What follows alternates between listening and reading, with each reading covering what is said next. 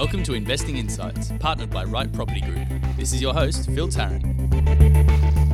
G'day everyone, welcome to the podcast. I'm excited about today. We're going to mix it up a little bit, and as you know, it's just not me here on the Investing Insights of the Right Property Group podcast, regular co-hosts, and we've been doing this now for nearly 2 years, and we enjoy it. We've got a particular culture which has been created around the podcast, and it continues to evolve with my two colleagues here, Victor Kumar and Steve Waters, directors of the Right Property Group. Guys, how are you going? Going well. How are you? Pretty good, Phil. Now, last time we got together, we did a big Q&A episode.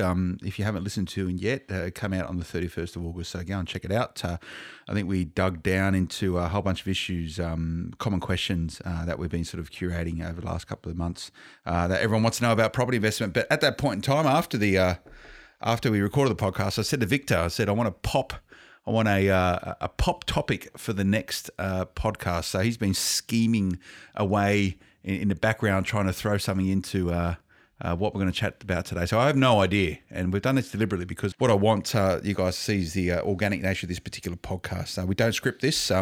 We try and take it as it is, and I am a big fan of first impressions about absolutely anything, and that's how I typically lead most observations about what I do in my work, and particularly in property, about what do I think about something at a point in time. So Victor, I'm going to give some context. I don't know if you saw it recently. 60 Minutes put together a report. It was on a Sunday night where they pulled out a couple of punters. There was a property investment analyst, there was a liquidator, there was a property investor, and then there was a real estate agent. And they pretty much beat up the market. So it looks like everything's going to go wrong, mate, and 40% is going to come off property. So we're in a period of flux right now, and there's a lot of uncertainty in the market. I think you guys would probably say otherwise, but our topic today, Victor, painted against this particular current environment, and nothing is assured in property. What are we chatting about? Okay. First of all, I've got a confession to make. I actually don't watch that much TV, so I actually don't know what the 60 Minutes was, although I did get a couple of texts from a few friends saying, watch 60 Minutes. But by the time I had turned the telly on, that moved on to another story. So I'm hearing it anecdotally in terms of what it did say. And just to put real context around what we're doing right now, I can see that you've got a blank piece of paper in front of you. I do. And we've all got a cup of coffee in front of us, and that's how we start. Topic, I think we need to probably talk about what's happening in the market and how when markets change, it's all back to the fundamentals, and talking about why we buy, where we buy, changing the strategies in terms of making it pertinent to where the market is. Okay, so going back to this 60-minute bit, and depending who you listen to in the media, we've spoken about it before, Steve. There's a lot of naysayers in the media. Big headlines sell papers, inverted commas. Most people read it on the internet these days, but you've got to be careful who you trust in the media. But markets do change, Victor, and to your point, and this is just me thinking, the observations around markets change and how you need this level of fluidity with your property investment. So your strategy should stay the same, but your strategy is going to evolve in line with changing markets. And changing markets isn't negative. Changing markets also are positive. So correct. A lot of people can look at this period of time as in half empty, half full. I don't like the analogy, are you a half empty, half full glass type person? But a lot of people will be sitting there shitting themselves at the moment if they listen to some media reports about prices in Sydney and Melbourne potentially coming back 40% and how that will cripple the economy. I sit there and I think, okay, that's a lot of negative sentiment in the marketplace. You've got people saying, sell now, sell now, sell now, otherwise you're going to do your dough. You've got all these issues around financing. Banks don't want to lend and they're taking everyone off interest-only loans and people aren't going to be able to serve it. All sounds really, really bad, but wrapped up within that is some probably good news for people who are ready to capitalise on a changing market. So absolutely, we are in a changing market right now. Absolutely. Steve, that changing market, how do you sort of self-process that in your head? Are you do you think it's that bad at the moment, this changing market, this potential for rapid price drops? I think it is for some people, but it'll only affect the people that weren't prepared in any way, shape or form. So this is the fundamentals. Fundamentals, because we're talking about Sydney and Melbourne to begin with, and as particularly Sydney. In the 60 Minutes report, not that I watched it either, I refused to watch it. It annoyed me, and it would annoy both of you guys. You'd be sitting there going, "Yeah, it's just rubbish." And there was a little just bit of stuff afterwards from the people that featured on the report, and they were saying that's not what we said. This is how we said it, or it was taken out of context. And I get that's the media's job, and unfortunately for I remember years back, as a family, we used to sit around the television and watch 60 Minutes, and now it's almost like a glammed up version of a current affair. It's just sensationalising. I tend to agree with you, and it's a shame that's happened, because I was watching it and I'm thinking, this is the sort of thing you expect on Today Tonight at 5:30 or 6 o'clock in the evening when people are cooking their dinner, right? It wasn't quality journalism. It was a beat up. It was a scaremongering. I think that's the way to put it. But the problem is, though, the problem I have with it is that we're in a changing market. So this is the topic of this podcast is that it's a changing market. What do you do about it, right? Okay.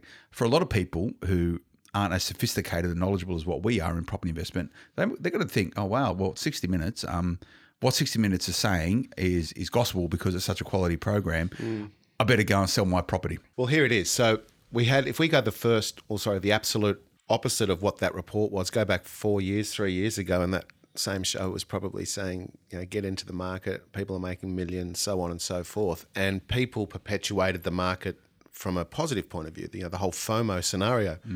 It could quite very well be in the Sydney market, for those that aren't prepared, the exact opposite, but yet the same. So same, but different. Perpetuation in a negative sense, get out. So there's thousands and thousands of properties that hit the market at the same time whilst the lending environment is quite tight.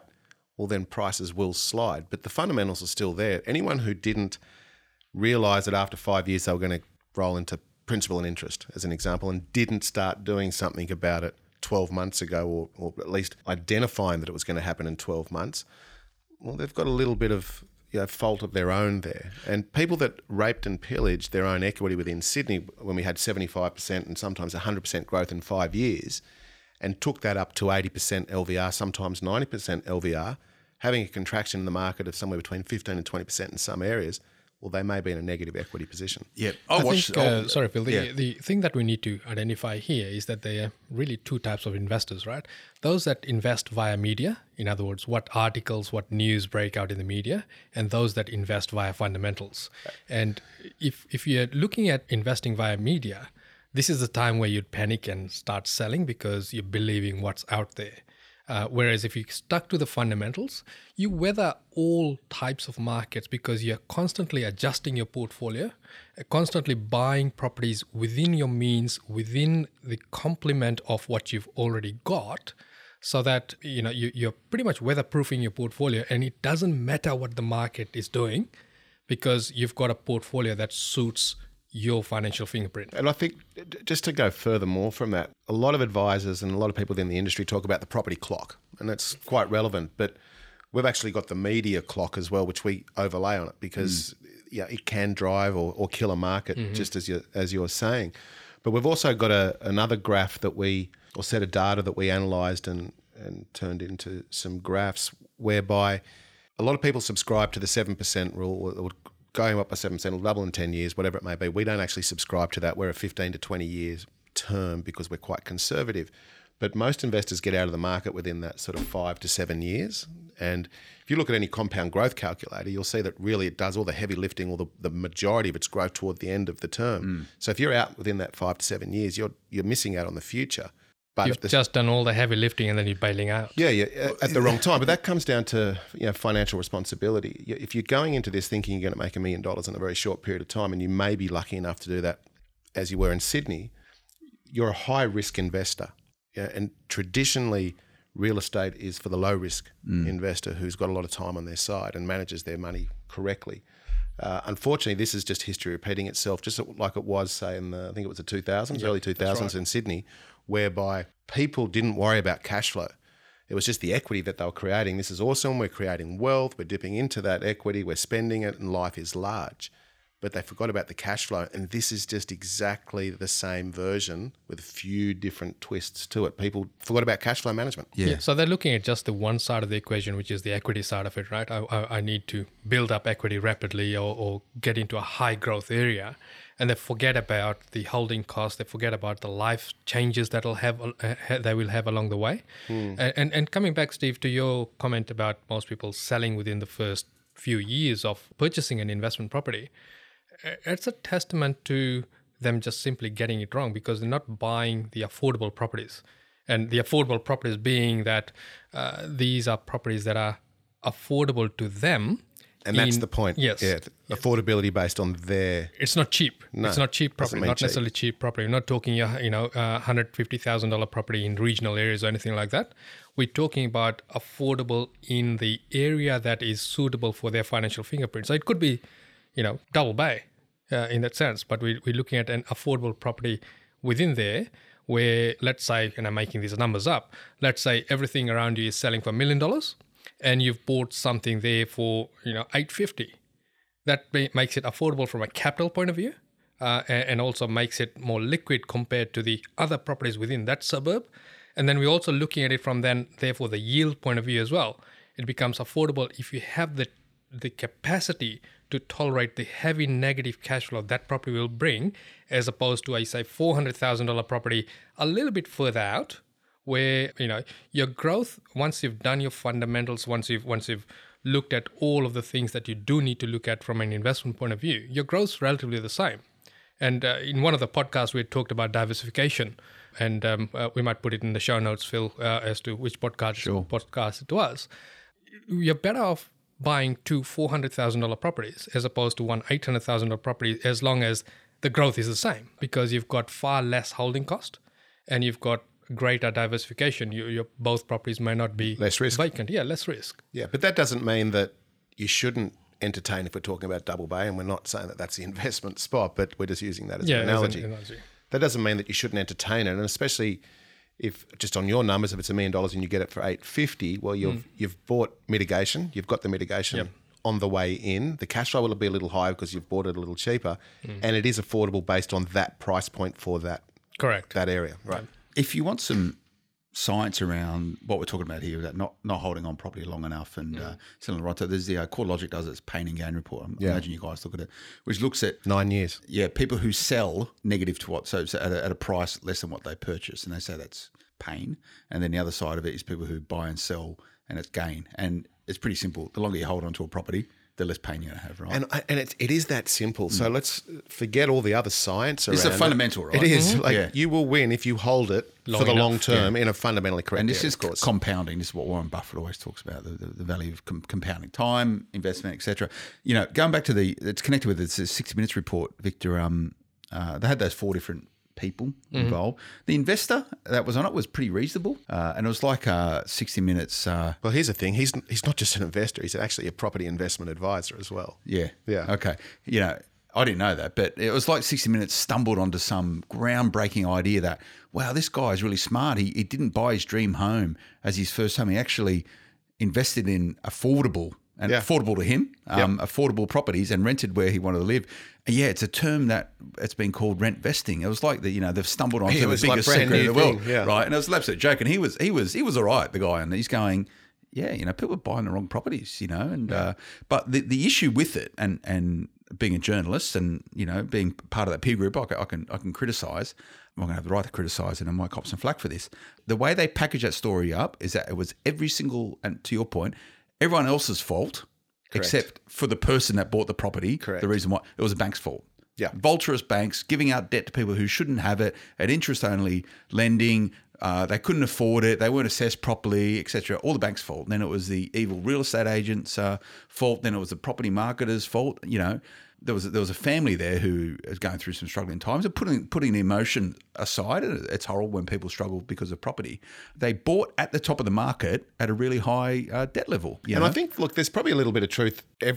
All those sectors, the banks, the marketers, everyone probably, there's a little bit of responsibility there. There is. At the end of the day, it's the person who signs the contract. There's not a gun to the head to force the people to do it. And a little bit of diligence my view now behind it makes sense. There is no excuse not to be educated in property None in whatsoever. Today's modern age. 20 years ago was a bit different. It's the world has changed. Correct. But anyone who ever really cared about making a sound and smart financial decision has always done their homework. Always done their homework. It's amazing, and we've said it before, people will put more research and time into buying the new iPhone than they will property. It's just suicidal. Yeah. But then that's why they outsource to the guys like you, right? Because then you take all the risk and, they outsource the risk, right? And that's not responsible either. I think whether you're using someone like us or other trusted advisors, that if there's a certain element or there's a massive element of diligence that you need to undertake yourself, because it's your money at the end of the day. And I don't understand why you wouldn't want to be absolutely skilled up when you're about to make such a big dollar investment. Yeah. See, one of the things that people do is that they continue buying in an area because that's what they're familiar with. So people continued buying in Sydney as an example. Nothing wrong with that. But then what they're looking at is the instant results that they have seen in the past. When you look at most investment vehicles, there's this fine print saying that, past performance does not guarantee future performance, and that is true for property as well. We are investing, looking forward by looking at data that is looking backwards. Yeah, so there's a big disconnect. Good point. Huge There's a big disconnect. Yeah, and the other thing is that real estate has always been known as the non-instant gratification investment class, and with what's happened in Sydney, it suddenly flipped on its head and it became this instant gratification scenario where you signed a contract today and it was worth 20% more tomorrow, literally in some cases. And so I think that appealed to a lot of people. And we've seen that before in the different market cycles within Sydney as well, where people jump on a little bit too late because they're investing via media. So the media generally cottons onto these stories because they become the flavor of the month when the market is absolutely booming. And then everyone jumps into that area. But it's already too late. I mean, from a strategic point of view, both for my personal portfolio and for our clients, I exited out of the Sydney market some 2 years ago. I was just thinking I'm ahead. I was going to talk about that as well, so I'm going to hijack that because that's a really good point.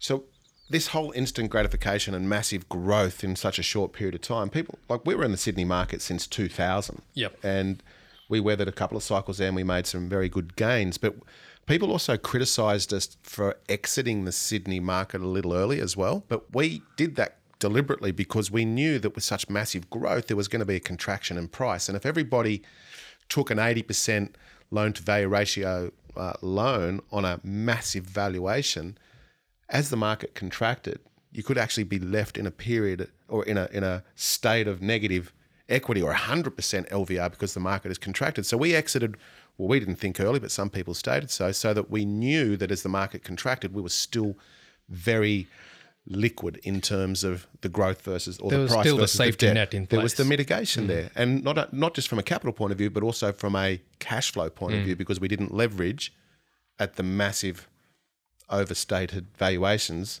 based on the market at that time. Well, I think we've been bought in Sydney for 5 years in our portfolio. You're a great example. We haven't done that because it wasn't the right thing to do. Fundamentals, right? Correct. It all comes down to fundamentals. And one of the things that come through going back to 60 Minutes was around asset selection, right? So this is critical to fundamentals. Share a story with you guys. I caught up with my sister. You met my sister before, and I've been at her for years about big property investing. She's quite conservative. She owns a house up on the Central Coast, a big thing and stuff. I'm going, got to get the property investment. So it sort of finally started to tick with her, and she goes, "Oh, can I come and see you?" And I went, "Yeah, sure, no worries." And she come and had these beautiful glossy brochures of some property she'd just seen in Gosford. And she's going, "Well, I'm thinking about moving to Gosford. I live there, so I'm thinking about buying one of these off-the-plan apartments. Look at all these fixtures and fittings. Isn't it lovely? And I'll rent out the house that I currently own up in a little bit further up the coast." And I went, "Okay, so why do you want to live there?" For these reasons, for these lifestyle choices. And I went, "Just rent there. See what happens, right?" She goes, "But I've looked at these properties, Phil. They're great. It's a brand new high-rise development. It's going to be the fanciest thing in Gosford. I looked at these floor plans and I went, Cherie, if you buy that, that's it for you for 10 years. You'll never buy another investment property." It's the wrong choice. Well, it's the wrong choice. It's a fundamental wrong choice. And the 60 Minutes report, the investor who was on there, who you said is a strategist as well, he was talking about asset selection. So most people that are going to hurt in the Sydney or the Melbourne market are people who have bought the wrong assets at the wrong time. So it might be an off-plan purchase, which is settling and then they can move in this month, for example, and have done it at 90% OVR. They're going to hurt, right? Yep. They're really, really going to hurt. The stuff that we bought out in the western suburbs, and you guys supported it with us sort of 5-6 years ago, that's all. Most of it's doubled in value, if not a little bit more. If that comes back, if that normalises 20%, I'm still 80% up in the game, right? And you're still above the average growth. And I'm still above the average growth. And this is the important thing. But just one further point in terms of the asset selection, and I think, whilst we all know that's hugely important, I actually, if you put that aside, for me the most important thing is cash flow management. And I keep talking about this because It's only a problem if you've got to sell the property, right? This is the whole point, right? Yeah. So you'll only get your win or your loss if you sell, essentially. So if you can ride the ups and downs and go back to the GFC once again and have a look at the price points there compared to today, if you had the cash flow awareness around you to be able to control that asset through the good and the bad, to have you hold the property for that extended period of time, and I say extended because everyone thinks it's 5 years, but we say 20, then you are good. You are good to go. And it's just cash flow management. Control the debt via paying it, meeting your mortgage payments, and you're okay. So if you're not forecasting the fact that you've only got a 5-year interest-only term, if you're not forecasting that you're going to have 3 kids, 4 new cars, a boat, a jet ski, and holidays, well, then there's got to be an onus upon yourself in terms of taking responsibility. See, people don't sell because they've lost equity. People have to sell because they can't afford to hold on to the property. That's right? it. So if I come back to your sister's example in terms of buying in Gosford off the glossy brochure, right? That property could be a good property, but in a different cycle. Right now, it's not the right property to buy. It'll be a good property in 20 years if you bought it today, but you've got to hold it to that point. That's true. That's true. Yeah. And then the other thing also is that you're heavily into property, right? Yet you've got family members that are not in property, which is true for most people because it's the education and it's also getting rid of all the fluff that surrounds property investing and getting back to basics. Yeah. And that's why people don't invest. Well, it is, and you know, for my sister, I actually went through an exercise and went, okay, what are they charging for these things? You know, $600,000-$700,000, right, in Gosford for a 2-bedder, right? Wow. Good views and stuff, yeah. It's going to be the fanciest block there. Everything else is 5 to 10 years old. There's not a lot of high-rise development there. Gosford's transforming, I'm told. Just to interrupt, I'm just having these flashbacks because I remember last cycle when they did exactly the same thing in Gosford, and there's that big development there that overlooks the water. Yeah. Can't remember, it's on a steep street. I can't remember the name of the street. And around about, I think it was 50% of that block went mortgagee in possession from the developers. And during the GFC, we just bought them at the right price. At the right price at the right time. So what I did, I said, Shree, let me give you an example, right? So this is going to be a fancy block. Everyone's going to want it. Sure, okay. And I think they've only pre-sold maybe 60% of it. So there's still some available, Steve, believe it or not. There's still some available. Quick, hurry up. And our buyer's agents better get onto that quick. So I said, okay, this is what it's going to cost. Let's look at what properties, the same properties 5 years older, are selling for in Gosford right now. Very, very different proposition, right? What are they renting at? A lot less than that. So it might be a new property for 2 years, but then the next big fancy thing is going to come up, and then that's going to be even, you know, a more premium. They're going to fill that whole CBD of Gosford, I reckon, with you know, off the plan high rise development. So you're going to have huge availability. You're not going to. It's just a bad investment at this point in time. Yeah. But then something sort of clicked with her, and she went, "Oh yeah, okay, I sort of get that now." I said, "Use your money. You buy 2 properties somewhere else with that, and it's going to give you a positive yield." Blah blah blah blah. And she sort of got it right. But this is my sister. She, you know, she can access me or anyone I know, and you know, and I think I'd said go and speak to you guys. I wonder if she's listening to this. Yeah, she's probably Phil's mentioning my name. Yeah, again. well, but it's around the education point of view, right? It's all about education, and it annoys me and it frustrates me when you hear these stories of people who are hurting through property because everyone's trying to get ahead. I get that. That's cool, right? And for a lot of people, they see property as something that they can control and influence to actually, you know, embark down a path of wealth creation for a more favourable retirement. That's all cool, right? Most people fucking up, to be honest with you, you know, and there's no excuse for it. There's just no excuse for it. Yeah, I tend to agree. And look, there are some really good salespeople out there that can convince anybody. And in fact, sometimes, you know, emotion sells. Well, sometimes I think, oh, geez, that's a pretty good brochure. That's a pretty good pitch that they're giving me. But yeah, fundamentally, we know it's rubbish as well. But what I said to her, the thing that really shows goes, he said he was selling it on the basis that she'll get really good negative gearing. Is how it was sold. I'm in. Yeah. But this is the problem, right? So right from day dot, negative gearing is a strategy, by the way, isn't it? Yeah, that's right. From day dot, everything's been featured around tax benefits and so forth, and therefore negative gearing.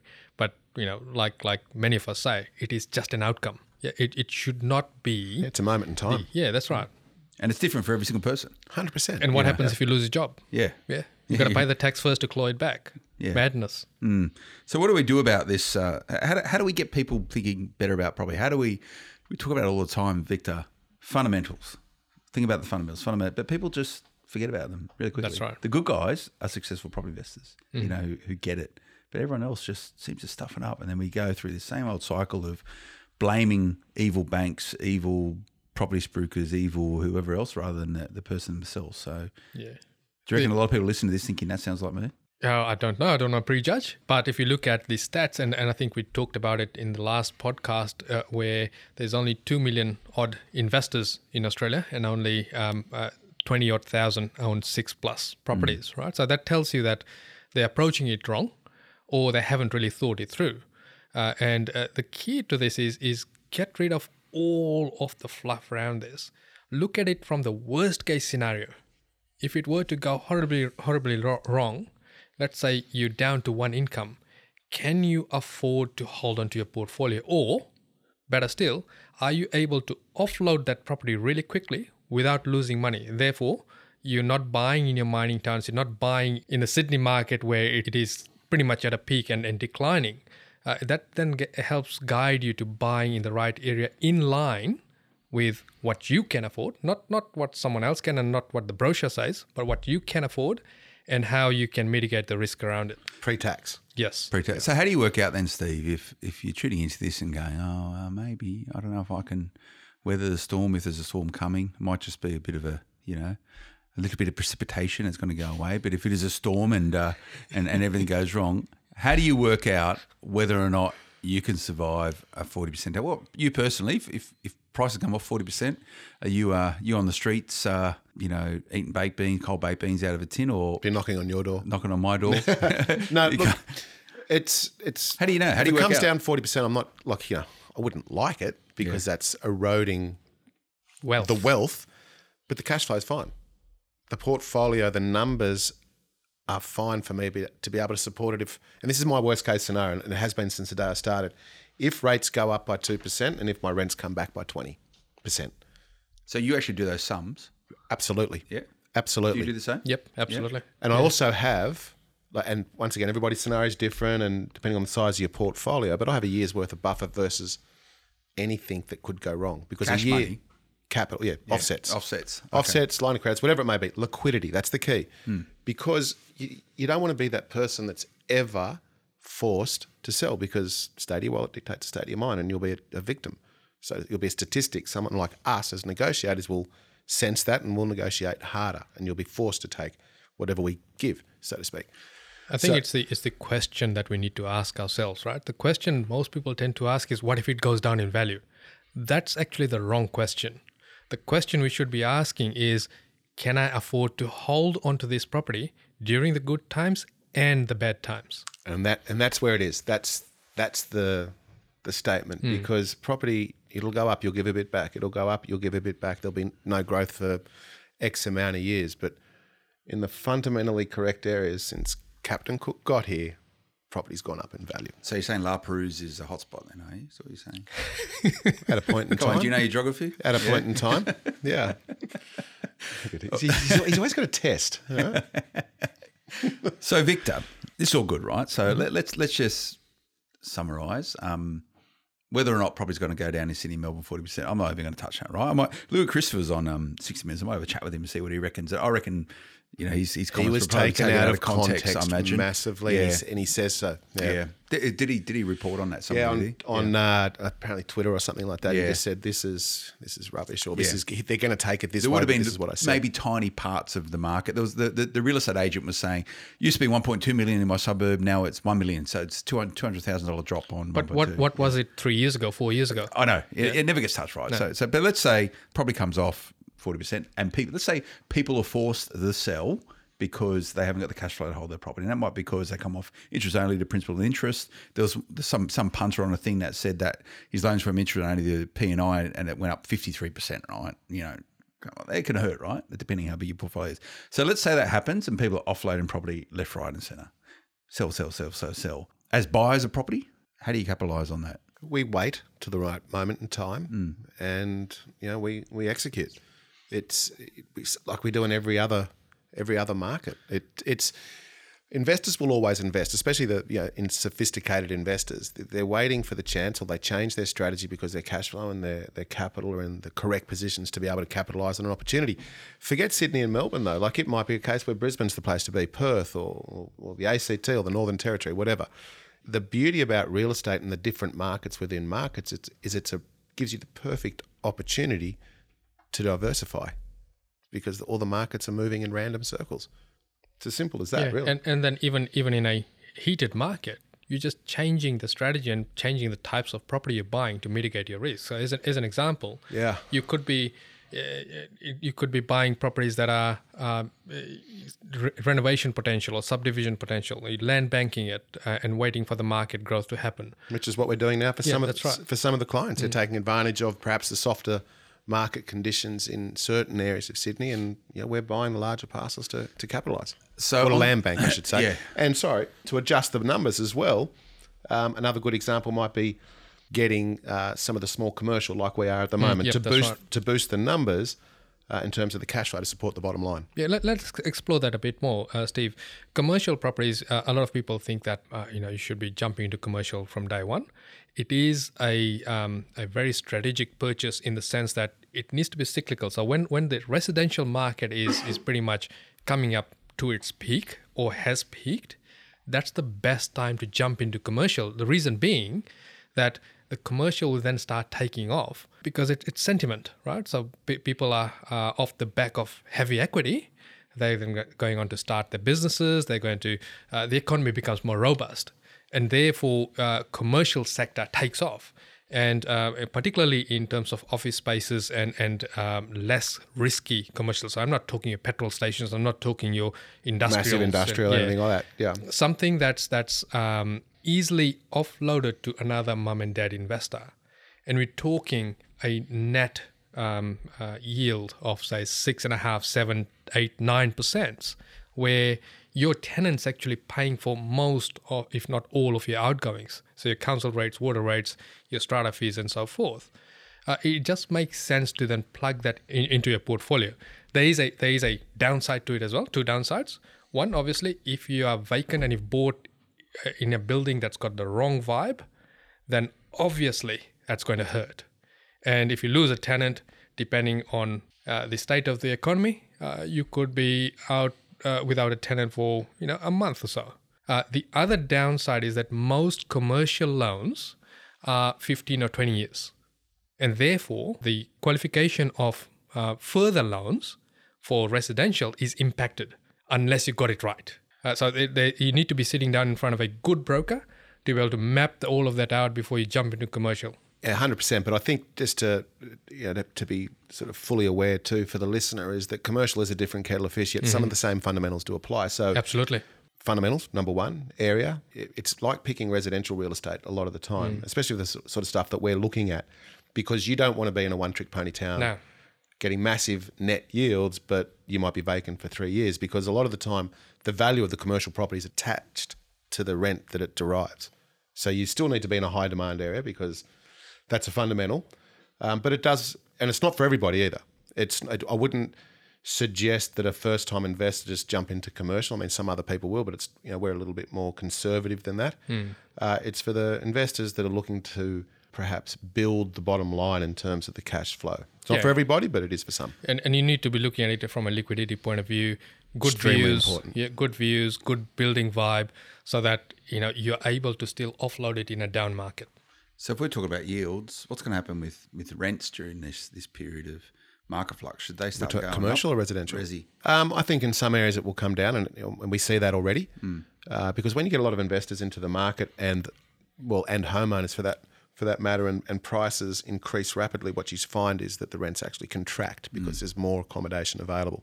In some of the areas though where there is massive off the plan construction, which is still yet to settle, there'll be a bit of a bloodbath there in terms of rentability. And for that matter too, I think that doesn't mean every area. That's just certain areas of perhaps Sydney, certain areas of perhaps Brisbane and Melbourne and what have you, and Perth as well, and potentially Tassie, Hobart. But I think that as with anything, there'll be the ebbs and flows, and as the market starts to flatten out and potentially interest rates go up, hopefully there'll be that perfect moment in time where we can start to put our rents up. But if I look across my portfolio, there's very few places where I'm putting my rents up. I'm just after the stability of cash flow by keeping things as it is. And in fact, some of the properties that I have are under market rent because I prefer constant cash flow rather than an extra couple of dollars a week. Summarise this conversation for me, Victor. What have we just spoken about? That's a good answer. Good question, isn't it? If only there was a camera here. You just got me there. I wasn't even paying attention. Yeah. Go on, give me the three takeaways from this conversation, Victor. Absolutely. So the main thing that we need to look at is that forget the noise. Forget the noise. Forget the media except for podcasting with Smart Property Investment Radio. This is not media. This is premium. This is premium. Yep, yeah. That's right. Yeah. So forget all the noise. Get rid of all the noise. Come back to fundamentals and look for affordable properties and making sure that the portfolio that you've got is affordable to your financial fingerprint. Forget about where others are buying, what they're buying, and how many properties they have. Bring it back to yourself. Bring it back to, can I survive? Can my portfolio survive the bad times? That's what it boils down to. So, Steve, it's okay to do nothing then. If you want to keep creating wealth through property investment, and at this present time, it's not affordable because you've done the numbers, you've self-assessed at 8% and this, that, and the other, and you get a red number instead of a black number. It's okay just not to do anything for a little while. Sometimes you'll make more money by doing nothing. That aside, and going on from what Vic said and to your question, the takeaway for me is broaden your horizons, and cash flow is king once again. So make sure. What was your saying about the wallet and the headspace or somewhere or other? You weren't paying attention? No. Didn't even think about it. No. I was. Hang on. Something about your wallet will dictate your heart or something or other, wasn't it? I'm not that deep. Oh, Confucius. No, state of your wallet dictates the state of your mind. There you go. And that's true. 100%. Yeah, that's true. It's supposed to be positive rather than negative. Probably a lot of people, I know people who are under considerable strain and stress because they might have overextended themselves. I think about one person in particular. It's horrible. Yeah, I know. We know a few people. It impacts every part of their life. And people don't get that. It goes all the way down. Friends, family, kids, relationships, and I think it's just not worth it. Good, I enjoyed that. Excellent. Yeah. Was that even the subject that it was? No, that you brought up? No, it was fun. Nowhere close to it, but we did. That was around fundamentals. I think the fundamentals are: do your research. Make sure it's affordable, and affordable is a unique thing. It's like a fingerprint, right? Affordability. It's unique just to you, and affordability to me is making sure that it doesn't put any strain or stress on you financially, and there's still upside benefits for continuing to hold property. That's simple, really, really simple. It is that simple. Cool. Other podcasts that we've done, Victor. How do you find them? Where are they all? We spoke about it as a diversification podcast. Last time around, we did questions and answers. We're going to do some more of them, aren't we? Yes, Is that the idea? So where can people write in for their questions? So questions at rightpropertygroup.com.au, RIGHT. Okay, and remember to go and check out the podcast. It's wherever you listen to it, whether it's iTunes or any of the other players, Investing Insights with the Right Property Group. Go and check it out. We pretty much cover everything, right? That's right. Yeah. What are we going to talk about next? I have no idea. Maybe That's we'll too spring far it on away. us too far away to plan. But having said that, if people do have a particular subject that they want us to talk about, shoot us an email. So you do stuff every second Tuesday night in Sydney, right? Once a month in Sydney. Tuesday, first Tuesday, and then last Thursday of the month in St Kilda. So that's in Melbourne. And Melbourne, and what's the most common question you get in these days when at your events? What's the market doing? What's the market doing? Or where should I buy to make money? Right? Okay. That's the wrong question to ask. Yeah. Yeah. And in fact, that may be the topic for next time. Where should I buy? Where should I buy? Ask the wrong question. Where are you buying at the moment, Victor? Ooh. Yeah. I actually bought a property north of Brisbane. I've bought one in Melbourne. And there goes that market. Yeah. Commercial in Melbourne. Okay. And I bought a renovator in Logan. In Logan? Logan's still good, is it? Well, I've changed the type of property I buy to suit the market there. Okay. What are you getting? Can't tell you. Can't tell you. Yeah, he's a journo. He's just prying. Yeah, he's prying. He's prying. Where's the last place you bought, personally? Personally? Yeah. Just around the corner from you. He's thinking. I went low. Around here? No. It. I just settled one. Literally, I think it was a week ago in north of Brisbane. Okay. North of Brisbane. Well, that's really specific. Just around the corner from you. Okay. Which one? And near the university precinct. Correct. There you go. I was chatting to you about that. You're saying that someone was given an analogy of that's going to be very much like North Ryde Macquarie University. No, that wasn't me. No. No. Okay. Someone's telling me that. No, that's a big call. That was in the brochure. That was in the brochure, was it? That's the brochure we gave you. Yeah. And I just settled one. I think it was about 3 weeks before that over in Redbank Plains. Okay. Cool. So we're still buying. You're still buying. Yeah, just adjusting the strategy to the market. There you go. And that's a core fundamental, isn't it? Yes. All right. Good. Thanks, guys. More information, website, Victor?